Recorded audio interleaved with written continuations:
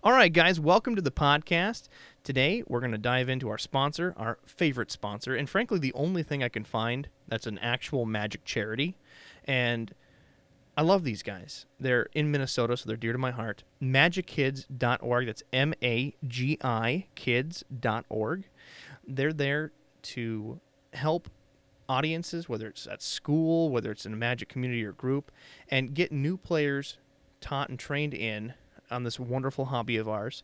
Certainly check them out. Again, MagicKids.org. You can go on their website. You can donate. You can donate your cards even. They'll certainly accept those. They make kits to send to those groups and organizations to train kids for Magic. And you can also become a volunteer and become a teacher in those.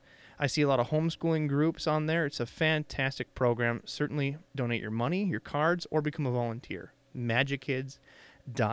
And let's kick the show.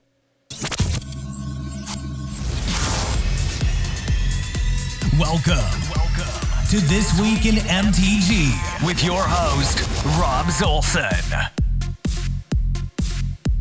What up, my party people? Welcome to This Week in MTG. So let's dive right in to the goodness because we have the entire set of Throne of Eldraine finally released, and it looks great. It was about time. It's flavorful. It's going to have a power curve and standard, and there's going to be modern and, of course, commander pieces coming out of this because they're heavily investing in Brawl. Oh, yeah. So I'm excited. Again, I'm Rob Zolson, your host, and today we have with us the Bacon Man. Hello. And we have a special honorary guest. We have Zach from MTG JSON. Introduce yourself, sir. Hey everyone, MTG JSON is my big data platform that provides Magic data for anyone who wants to do something cool with Magic and just wants to get into coding or something along those lines. Fantastic. Well, so we're going to do a interview in the second half of the podcast, keep the format, so we're going to dive right into the news. And Bacon, what do we got for upcoming festivals? All right, so Magic Fest, we got October 4th in Montreal and October 11th, and I believe I looked this up a couple of times, Utrecht. Now, what we did is we actually took the name of the city, put it into Google Translate, and that's what it gave us. So Something like that, yeah. please correct us. Go on our Twitter. Utrecht. Let us know, if we're mispronouncing that. But I think we got that down. Well, tried to. So this weekend, again, is the grand pre-release weekend that everybody's going to go to their local game stores, get Two-Headed Giant rolling, get singles rolling, and hopefully crack those amazing date stamp promo foils and bring home the real prize. The bragging rights of your local game store champion at pre-release. Now that we have all the leaks, finance is pretty quiet. So if we look into the card trends, again, everybody's focusing on what the prices are going to be coming this weekend. So the only things in finance that we're seeing is cards like Equilibrium. It's a 3-drop enchantment from 7th edition. And whenever you play a creature card, you may pay 1 mana. If you do, return creature to its owner's hand. So we're just seeing a lot of these, potential reuse abilities for adventure cards. And not a whole lot else. There's a couple others, but they're not real big enough spikes. Even like, Necropotence, essentially a commander staple. Everything's pretty quiet. We're seeing even a couple dips. So everybody just wants to see where Throne of Eldraine sits, and they're not touching much else. Going in to the actual spoilers. So this week we got the final spoilers, and I'm a mill player. I'm so happy. And when you're playing in limited, and especially in draft environments, and you're seeing that little bit of mill, and you're only using 40 cards for these pre-releases, don't be afraid to grab that common card and use a little bit of mill in your deck. It's very effective when they only have a 40-card deck. Mm-hmm. So some of the highlights that we saw at either a common or uncommon state is Fling's back in standard, guys. So hopefully we can pump up some big things, throw it in people's faces. And there's also some common, control cards. And what I like to point out, these is specifically for draft. People that are just getting into Magic don't really understand the value of removal and even the enchantment style removal. So Charm Sleep is a 3-drop, 1 colorless, 2 blue enchantment aura that when it enters, tap enchanted creature, and it doesn't untap during its controller's unstep. That's a real great form of removal in these drafts. So I just like to point those out because everybody's hyping, oh, this great mythic, oh, that great rare. But these types of staples are what you're looking for in draft pool because you're only going to get 3 rares out of your first sets that maybe you can use. However, if you get a Garrick, please play it. Yeah, suddenly I got no black or green cards, but I got a Garrick. Well, you're going to use those colorless cards in your pool and make him work somehow. Or splash a couple colors. What do you mean? You could even grab a Frogify. Oh, you got to read that card. So Frogify, it is 1 colorless, 1 blue. Enchant creature. Enchant creature loses all abilities and is a blue frog creature with base power toughness 1/1.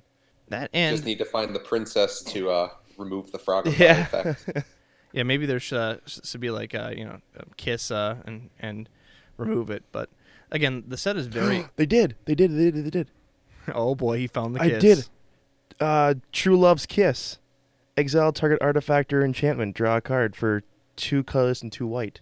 It doesn't. Okay, that's amazing. It matches I up. remember I read that earlier. So the other points I want to make is when you're drafting in these pools, the keyword adventure. Some people will see it; they're not accustomed to it. Maybe think it's a weakness.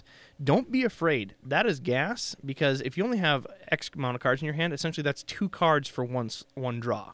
So you get to play the adventure and then you get to play the creature later. That, especially in a small limited pool of 40 cards, means a lot of card advantage in your hand. Don't be afraid of I've doing been that. watching some streams today, and it's just the adventure mechanic is with how much advantage you get over your opponent, especially if you get some of the rare ones with the very cool effects, such as destroying something or taking the card back to your hand and just keep replaying it over and over again. Absolutely. That, and we see that they have a unique wall that was actually released. Crashing Drawbridge, it's a common. It's 2 mana of any color. Defender 0/4. You can tap it to give another creature you control haste. So this, again, especially in limited, you don't have to worry about mana fixing. You can cast it real quick for 2 mana. And later, when you drop that big bomb, you can give it haste when you need to. So it's really flexible, great for a draft pool. There's a lot of great commons in here. Just be aware, do your homework before the set. And there's a lot of experts out there. I know Channel Fireball with Louis Scott Varus. He really goes into detail of what's good and what's not in these limited pools. And then gives a rating to, I like at the bottom that you don't see many other places, is a rating of the best commons and uncommons to use in those pools. Check those out. Do your homework before pre-release. Again, we're shooting this on a Thursday night. Not all the colors have come out for Channel Fireball, so before your tournament, those will all be out. Certainly check those out. They're there for your advantage in the tournament. So, a new Merfolk came out, and this one I'm actually happy for. Let's hear it. Emery, Lurker of the Loch. It's a legendary creature, Merfolk Wizard. It is a rare. So this spell costs 1 less to cast for each artifact you control. When Emery, Lurker of the Loch enters the battlefield, put the top 4 cards of your library into your graveyard. Tap it. Choose target artifact from your graveyard. You may cast it this turn. This card sounds like a standard staple to Oh, me. sorry. It's 2 colors and 1 blue, by the way. So that is definitely going to be a staple, but it also is on the list. The Tellurian Community College, the professor, put it on his list for possible things that are going to be used in Modern, especially when we see the Wurza combo. We're going to see a lot of those artifacts being reused, and this is just another way to get that done. I mean, I'm going to make a commander deck out of it. Can't wait. For those that don't know, Bacon is a mono blue fish player, and pretty avid at that. Well, mono blue or, just straight fish. And I do blue green. Yeah, you'll throw in those Ixalan things right before they rotate. Absolutely. Yeah, no. Day before rotation, just make a whole deck with all the stuff that's gonna rotate out. Why not? So the only other pieces to go over, and I went over them last week, is don't be afraid to use cards. I mentioned Mill before, but don't be afraid to use the cards that have disadvantage with Adventure just because they're card value. So again, normally you get the 2 spells, so you get the Adventure, then you get the creature, so it's just card value. But you'll see commons like Rimrock Knight. Again, the creature can't block, but it's still a creature. Just because it's the common and it may not seem as much value as another creature. 2 cards for the slot of 1. I cannot understate how valuable that is. And then the lands. So the common land cycle or even the rare land cycle are extremely powerful. The blue one is my personal favorite, but in limited, the red is even good because, again, when you bring it in and you're using mountains, it'll give you a creature on a land, and in a 40-card deck that you're drafting out of, excellent power. So give that a try. These lands, I'm telling you, they're going to see a lot of play, especially with Fetch and Fabled Passage in itself. They're just printing Evolving Wilds, but said, let's make it even better than before. That'll definitely be a commander staple because in multicolor decks, 3 colors or more, Evolving Wilds is an auto-include just to make sure you have the fixing. This allows to do it with an upside. It's just strictly better. Of course, Terramorphic Expanse, Evolving Wilds, they can't be beaten. These are very format-defining cards, and they're going to give good mana fixing in the new set. So, going past the releases, because now we have the full set out, I want to focus on Standard. And the deck that we picked this week is Simic Flash. Now, I'm going to make a bet here that after rotation, again, everything's open to grab. Everybody's trying to guess what the metagame will be. And my bet is 100% on Simic Flash because of the new mechanics and tricks that you're seeing put out in Throne of Eldraine to add to the power of this deck. And right now, it's still getting great stats. It's just going to be that much better after rotation.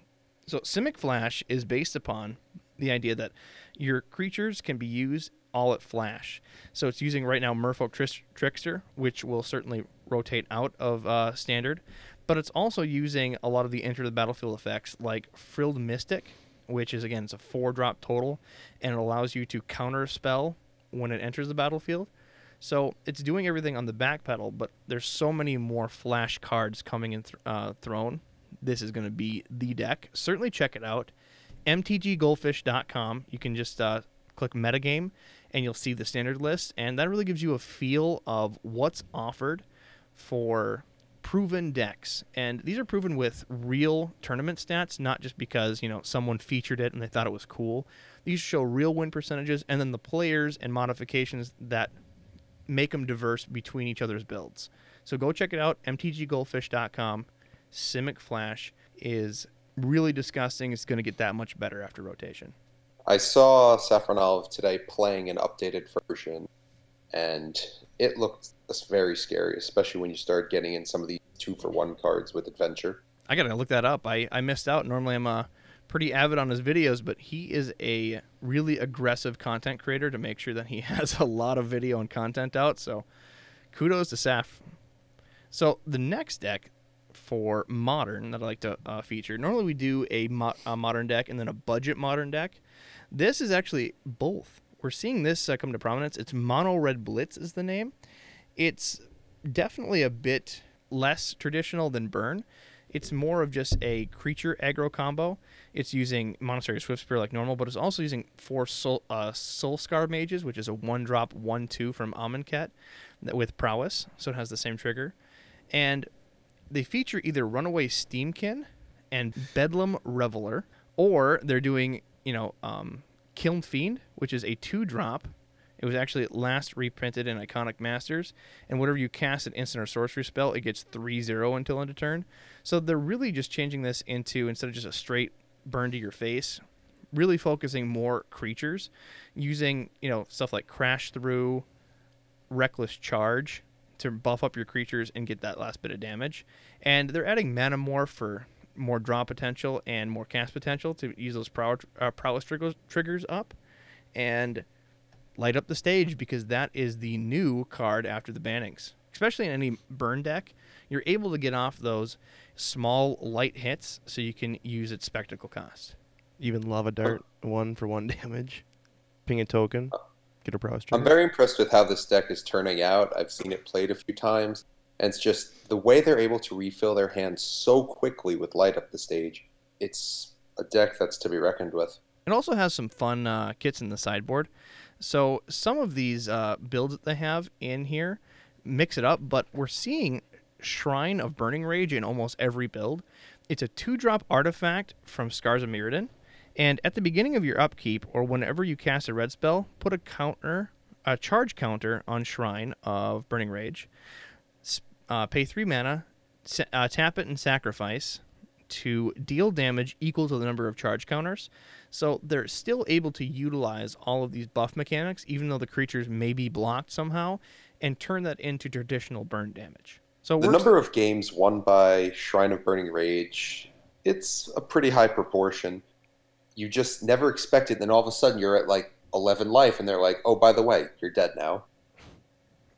It works really well, and they're using, a lot of extra gas like Dragon's Claw, which you normally see in like a traditional Scred deck. They're pulling into this just to make sure that if you're, going against burn, they're not going to lose out, and they're able to do their creature shenanigans.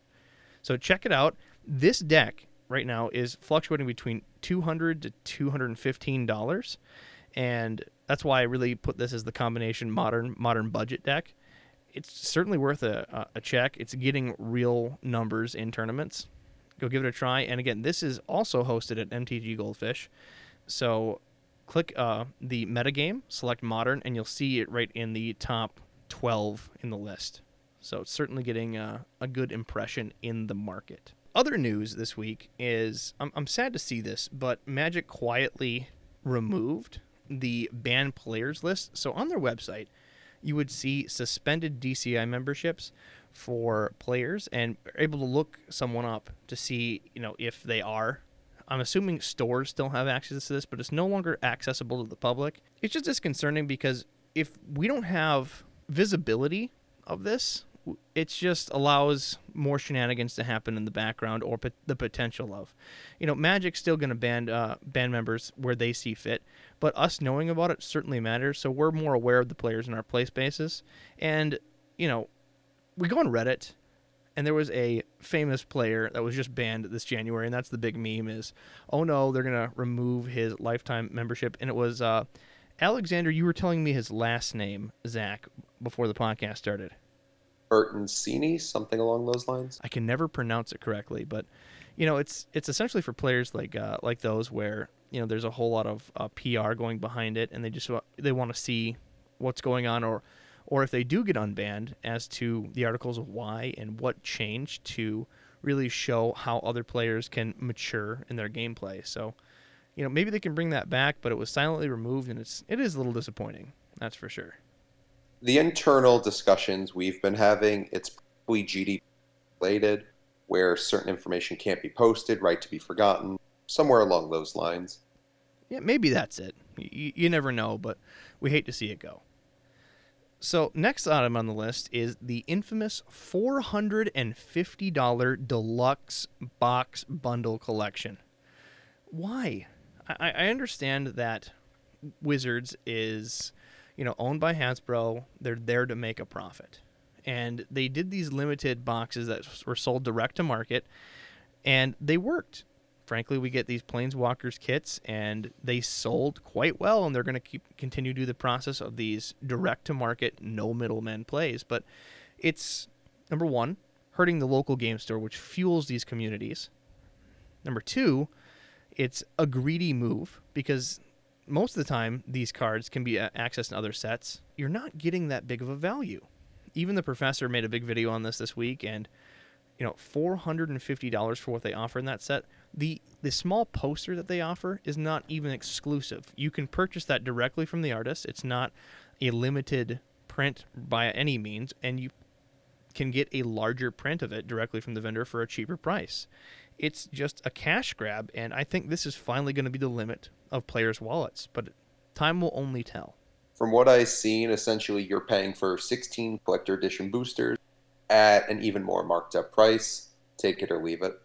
People say maybe it's the binder. You're getting that, special purple Magic the Gathering logo on there, but it's just the same, 9-slot binder that you can buy anywhere else. And frankly, they were even showing that you can get an extra row of slots with other binders for higher quality. So it's nothing that necessarily people have to have unless you want that special bordered Garruk and are willing to empty your wallet for it. It's just, it's frustrating. And then seeing, because we talked about last week, the $400 collector's boxes, it's just, I don't know where this is gonna set. It's certainly hurting stores. I mentioned this last week, is when people are trying to pre-order these, stores have to pre-order them as well, or they risk not having them in stock.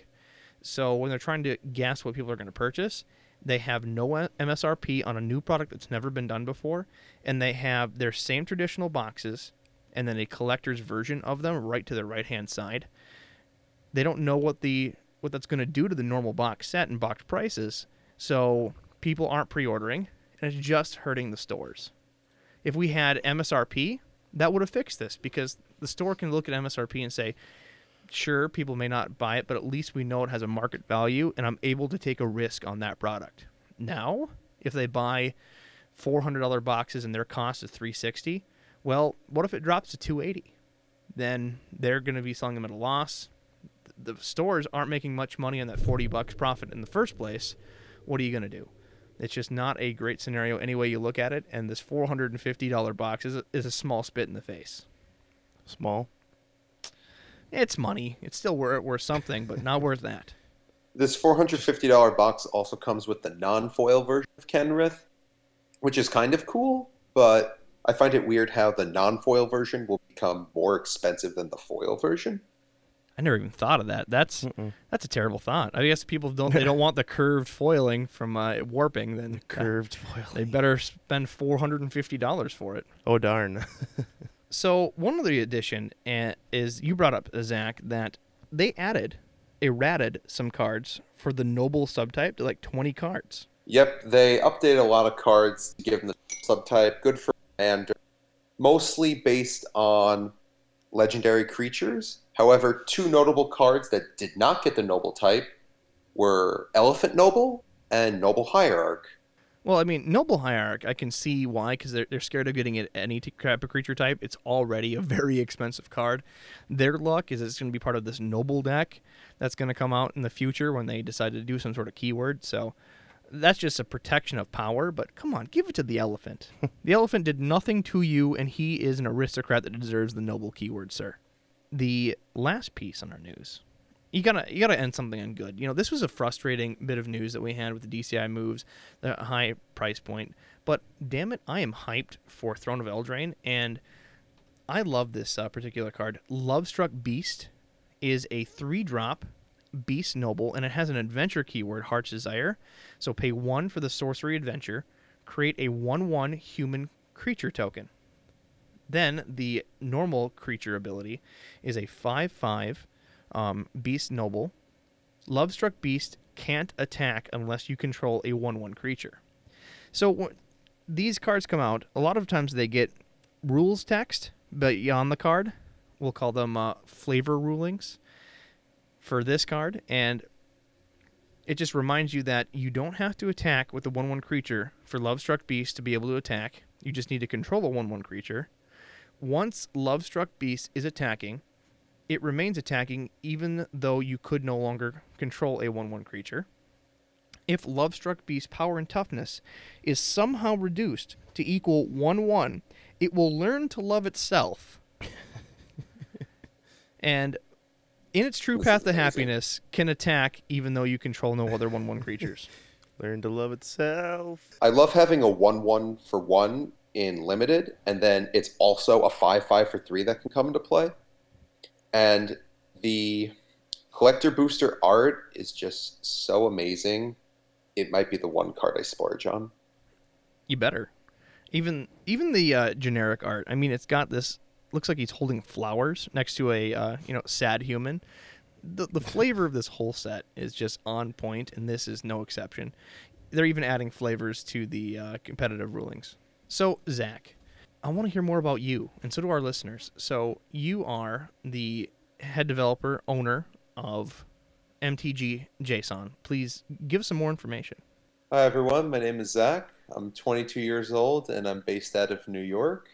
My favorite card has to be Feldegriff, and I started playing Magic somewhere in the Theros time. So the MTG JSON project is a fairly large-size open-source project where I collect a lot of data relating to Magic cards, sets, everything that could be interpreted, and give it back to the community in a way that's easily accessible, machine-readable, and most importantly, free. I feel that open-source development is the driving force behind innovation, and by giving the community something to work with, I know that they can give back. I've seen several research papers written.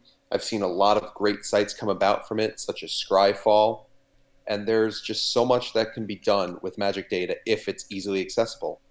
Gatherer makes it a bit hard for people to get what they need, so we're trying to fix that. Well, perfect. So before we get into more of the program, let's a little bit about you. What prompted you to build this tool? I inherited this project from a great friend, Serge, about 3 years ago. I joined on the project after working on a few other open source things, and together we realized this is great what we're doing, but how can we take it to the next level? So we started planning it out, figuring out what we wanted to do, and unfortunately Serge had a life event, had to pull away from the project, left it in my hands. I spent about 9 months building the entire system from scratch again and giving the community one of the best products out there on the market. That's perfect. So Serge was the one that started it, correct? Serge inherited it as well. I'm actually the third owner now of the project. It was originally done by Rob. I'm blanking on his last name. Very great guy. He's done a lot of great products for different communities, such as Hearthstone, JSON. And overall, every time a new owner is taken over the project, they rebuild it from scratch, give a solid baseline, and improve the product even more. Well, that just stands testament to the open source practices. But so how long ago did Rob create the tool? And not me, by the way. I would love to take credit for this, but I'm not a With your genius by host, any means. Rob Zolson. Very nice. I have to think back a bit. I want to say somewhere 2012, 2013 range. I started the project around 2015-ish, and I've been with it since. But even though I'm the main face of the group, I'm nothing without the people behind me, such as Eric, Martin, and Mark. Together, we put together the best product available. So shout out to those guys for some love. So the database that you speak of, again, you mentioned that it has the card database, product database. What things do you itemize in the MTG JSON database that's of value? A lot of things that we break down for people no one would ever expect, such as we break down types, super type, subtype, card type. We give you different converted mana cost. We give you related cards, such as cards have multiple entries. So with the multiple entries, you need to be able to link between them. And then I add in some information that I think is not useful to most, but for that small subset, they're going to love it, such as we have pricing data, which is updated on a weekly, soon-to-be daily basis, as well as we have purchase links for people who want to integrate buying the cards within their own projects. I know of several projects who always keep reaching out to me, asking me, can I do this? Can I do that? And I've made it my effort and my goal to try and satisfy as many people as I can most of the time with what I do. Perfect. That certainly helps out. So you guys are the database, right? So what tools are you guys supporting? Again, you're the database. What other apps that runs on your database? On our specific database, if you look on the website, mtgjson.com, you can see a list of all the different sites that use our work. Some of the biggest ones right now are Card Hoarder, who's been a long-time supporter of my project, as well as newer projects such as Cardboard Live, Cockatrice, MTG Brewmaster, Cardsphere, as well as the Loading Ready Run Crew and Cube Tutor, just to name a short handful. So I'm actually seeing this, and this is a real diverse mix on your website that you have listed. Everything from open source projects to closed source markets, even like a TCG Player I see on here, Troll and Toad. There's a lot of people using your database. This is quite the list. And I have one other question. Now that I'm in the list, I see Tameo Discord bot. I definitely got to look into that. That looks a lot of fun. There are a lot of great projects that the community has made, and not only do I want people to use my stuff, I want to see what they make. These amazing tools that come about from the community. Every time someone sends me a project that is live, I will gladly add it to the homepage, give them the recognition they deserve for putting in the time to understand how to code, what makes a good product, and what does Magic the Gathering data do for them. So one question that I'd like to have, especially in these open source tools, because I've talked to closed source developers, open source developers. What is your developing priorities look like? How does it happen back in the lab? Do you guys have a Kanban board? What's the inspiration where you're collaborating with other open source developers on your tool, how does that really prioritize into features? So currently, most of the features just come right in through GitHub. Normally, I prune through different databases around the internet because we pull from 7 different sources, trying to understand what they've been doing and changing, as well as listening to what my Patreon supporters say. On Patreon, everyone who is at the Mythic level is able to reach out directly to me, and any concern they have, I'll get a fix in, which is one of my favorite parts. People are actively able to contribute back into what they love. That's perfect. So compared to other solutions, there's got to be something on the market. What makes MTG JSON one of the best tools to choose? MTG JSON gives users the freedom not to having to scrape, to parse, to handle all of the different exception cases that come about, because not every site has all the data you're looking for. You need to figure out the piece by piece. I've tried my best to give them everything in one central location. However, this brings up the XKCD comic of there are 13 competing standards. I'll make my own. Now there are 14 competing standards. That does happen all too often. If I want to, utilize this, what's the best way of going about? Just go to your website, sign up, make an account, contact you. Again, GitHub sounds like really the place to go. Am I correct? So we don't have any sort of accounts or anything. You can simply just go to mtgjson.com, click on the downloads tab, and you'll see all the possibilities. There are 512 unique files with all different information you can download from. In addition to that, if you want to help contribute back to the project, or you want to file a bug report or have a suggestion, you go right onto our GitHub page. If you're on the website, you just click contribute. It'll pull you right to our project, and you just click new issue, and from there, one of us will respond to you, usually within 12 to 24 hours. Perfect. So before we leave the more diving into the feature sublist, is there premium features? Again, it's an open source tool, but that doesn't mean it's necessarily free. Is there cost to this? If so, what's the cost look like? That's what I really love about this project. There's no paywall, no hidden features, no anything. The Patreon supporters who support me, the only advantage they have is they have direct communication with me, and I'll respond to them practically within 5 minutes. Just, it gives people who want the edge and have financial means to contribute back and help me continue building the best product. Perfect. Do you guys have Discord, or is it just, again, connect on GitHub? MTGJSON does have a Discord. If you go to mtgjson.com/Discord, or just click the Talk to Us button on the top bar, you'll pop right up. We're a community of 1,200 people, and we all just love chatting, having a good time about Magic, and understanding what kind of things you can do with data when you put your mind to it. Perfect. Next question would be, any good developer doesn't have just one project they work on. And, of course, you have a bunch that you've told me before, but I want to highlight one of them. You have built a tool called Draft. That's dr4ft.info. Tell us a little bit about that product. The Drafters tool is another tool I've somewhat inherited from about 4 different prior people, which is really the nature of open source. It gets passed from one generation to the next, always improving on it, which is what I love. But getting back to it, Drafter is one of the best ways to draft any set in Magic's history, custom cubes, anything you want to do. You just throw it right in the site, send the link to your friends, and have fun with it. The best thing I'm thrilled about for this year, we added support for custom cards. So the custom standard community and the custom Magic community have a place where they can upload files and draft their custom sets. So for those that don't know, custom sets are definitely used in a lot of these, specific Reddit communities, a lot of niche communities where people take time and they try to develop their own, you could say, block of Magic. And I've seen a lot of creativity come from these. My personal favorite, I can't remember what it was called. It was some cyberpunk set that they built, and it was pretty big on Reddit. And it was, again, 254 cards, and it was a whole theme like it was in some sort of, cyberpunk, post-apocalyptic city. And it had these fun keywords.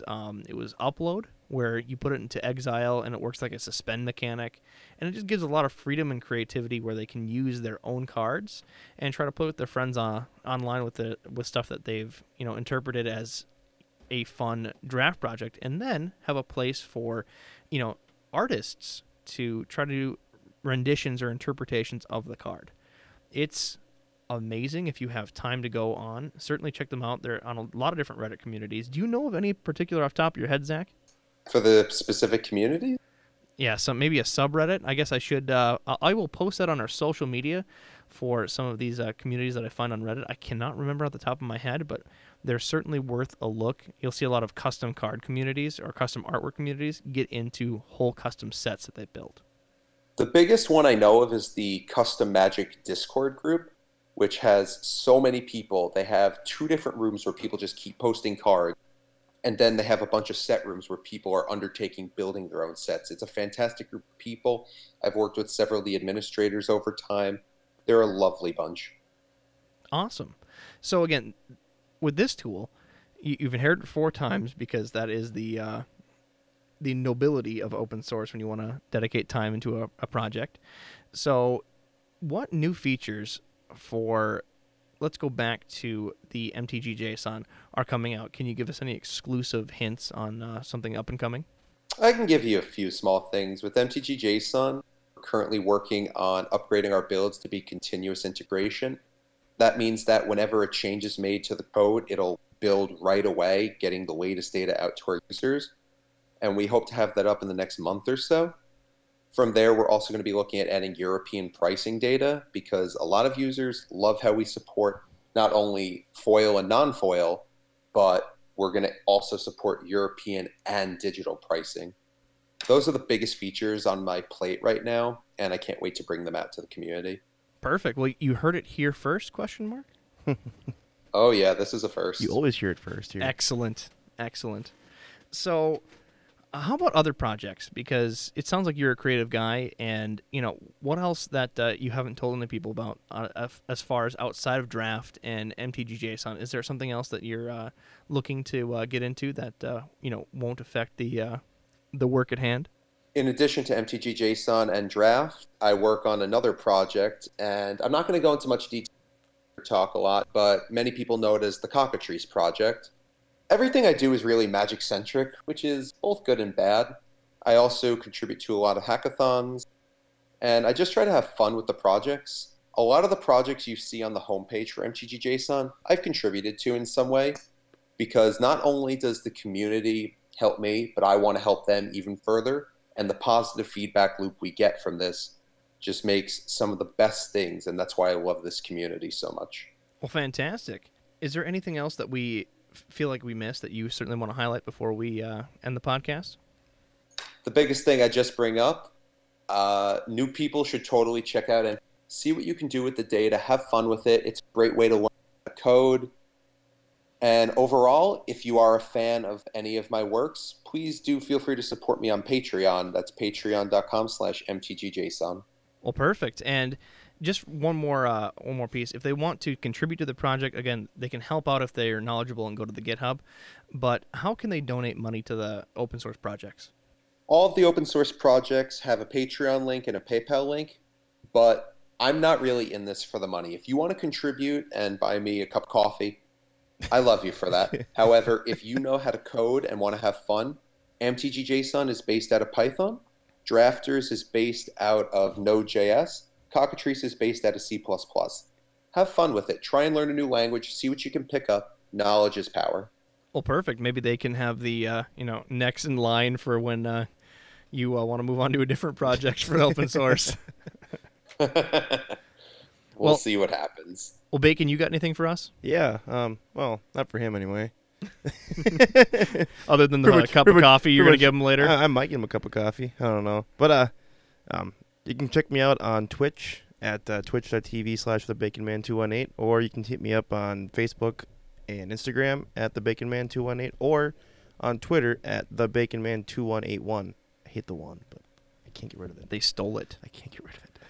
So one last reminder for the listeners is, again, we're going to be collecting a bunch of cards. If you're in the Fargo, North Dakota to St. Cloud, Minnesota range, reach out to us. Our contact information is on the bottom of the website, thisweekinmtg.com, and we're going to gather a bunch of cards, rares, bulk, whatever we have, and we're going to make a drive down to Rochester where they have the Magic Kids charity, and hopefully we can do a podcast in the car. I tried to do audio tests during rain. Very well. That was That's going to go very well. It'll be a bit rough, so we'll see what happens. But we're going to go down there, and I'd like to get the interview with those guys and maybe even do a fun draft. We'll see. But if you have cards, certainly let us know. We'd love to collect them and bring them down directly to Rochester. Yes. And again, the website for the charity is magickids.org, MAGIkids.org. It's not .com. I know, right? It's an organization. It's an organization. It was the last podcast. So, thanks again, guys. I just want to make a call out. Please share this with your friends. Find one or two buddies this week that love Magic and, again, are fun, chillax people that want updates and hear from fun interviews like Zach. I'll see you guys next week. Cue the outro. Thanks for listening to our podcast. Dude, are you kidding me? I'm sorry. Okay. No, seriously, follow guys. and subscribe, or is it just follow? You know what? Subscribe, follow, like, share. It's oh my! It's on Spotify. It's already on Stitcher. We have the RSS feed on the website. thisweekinmtg.com. That's us. Please share with your friends. Share it up. Outro done.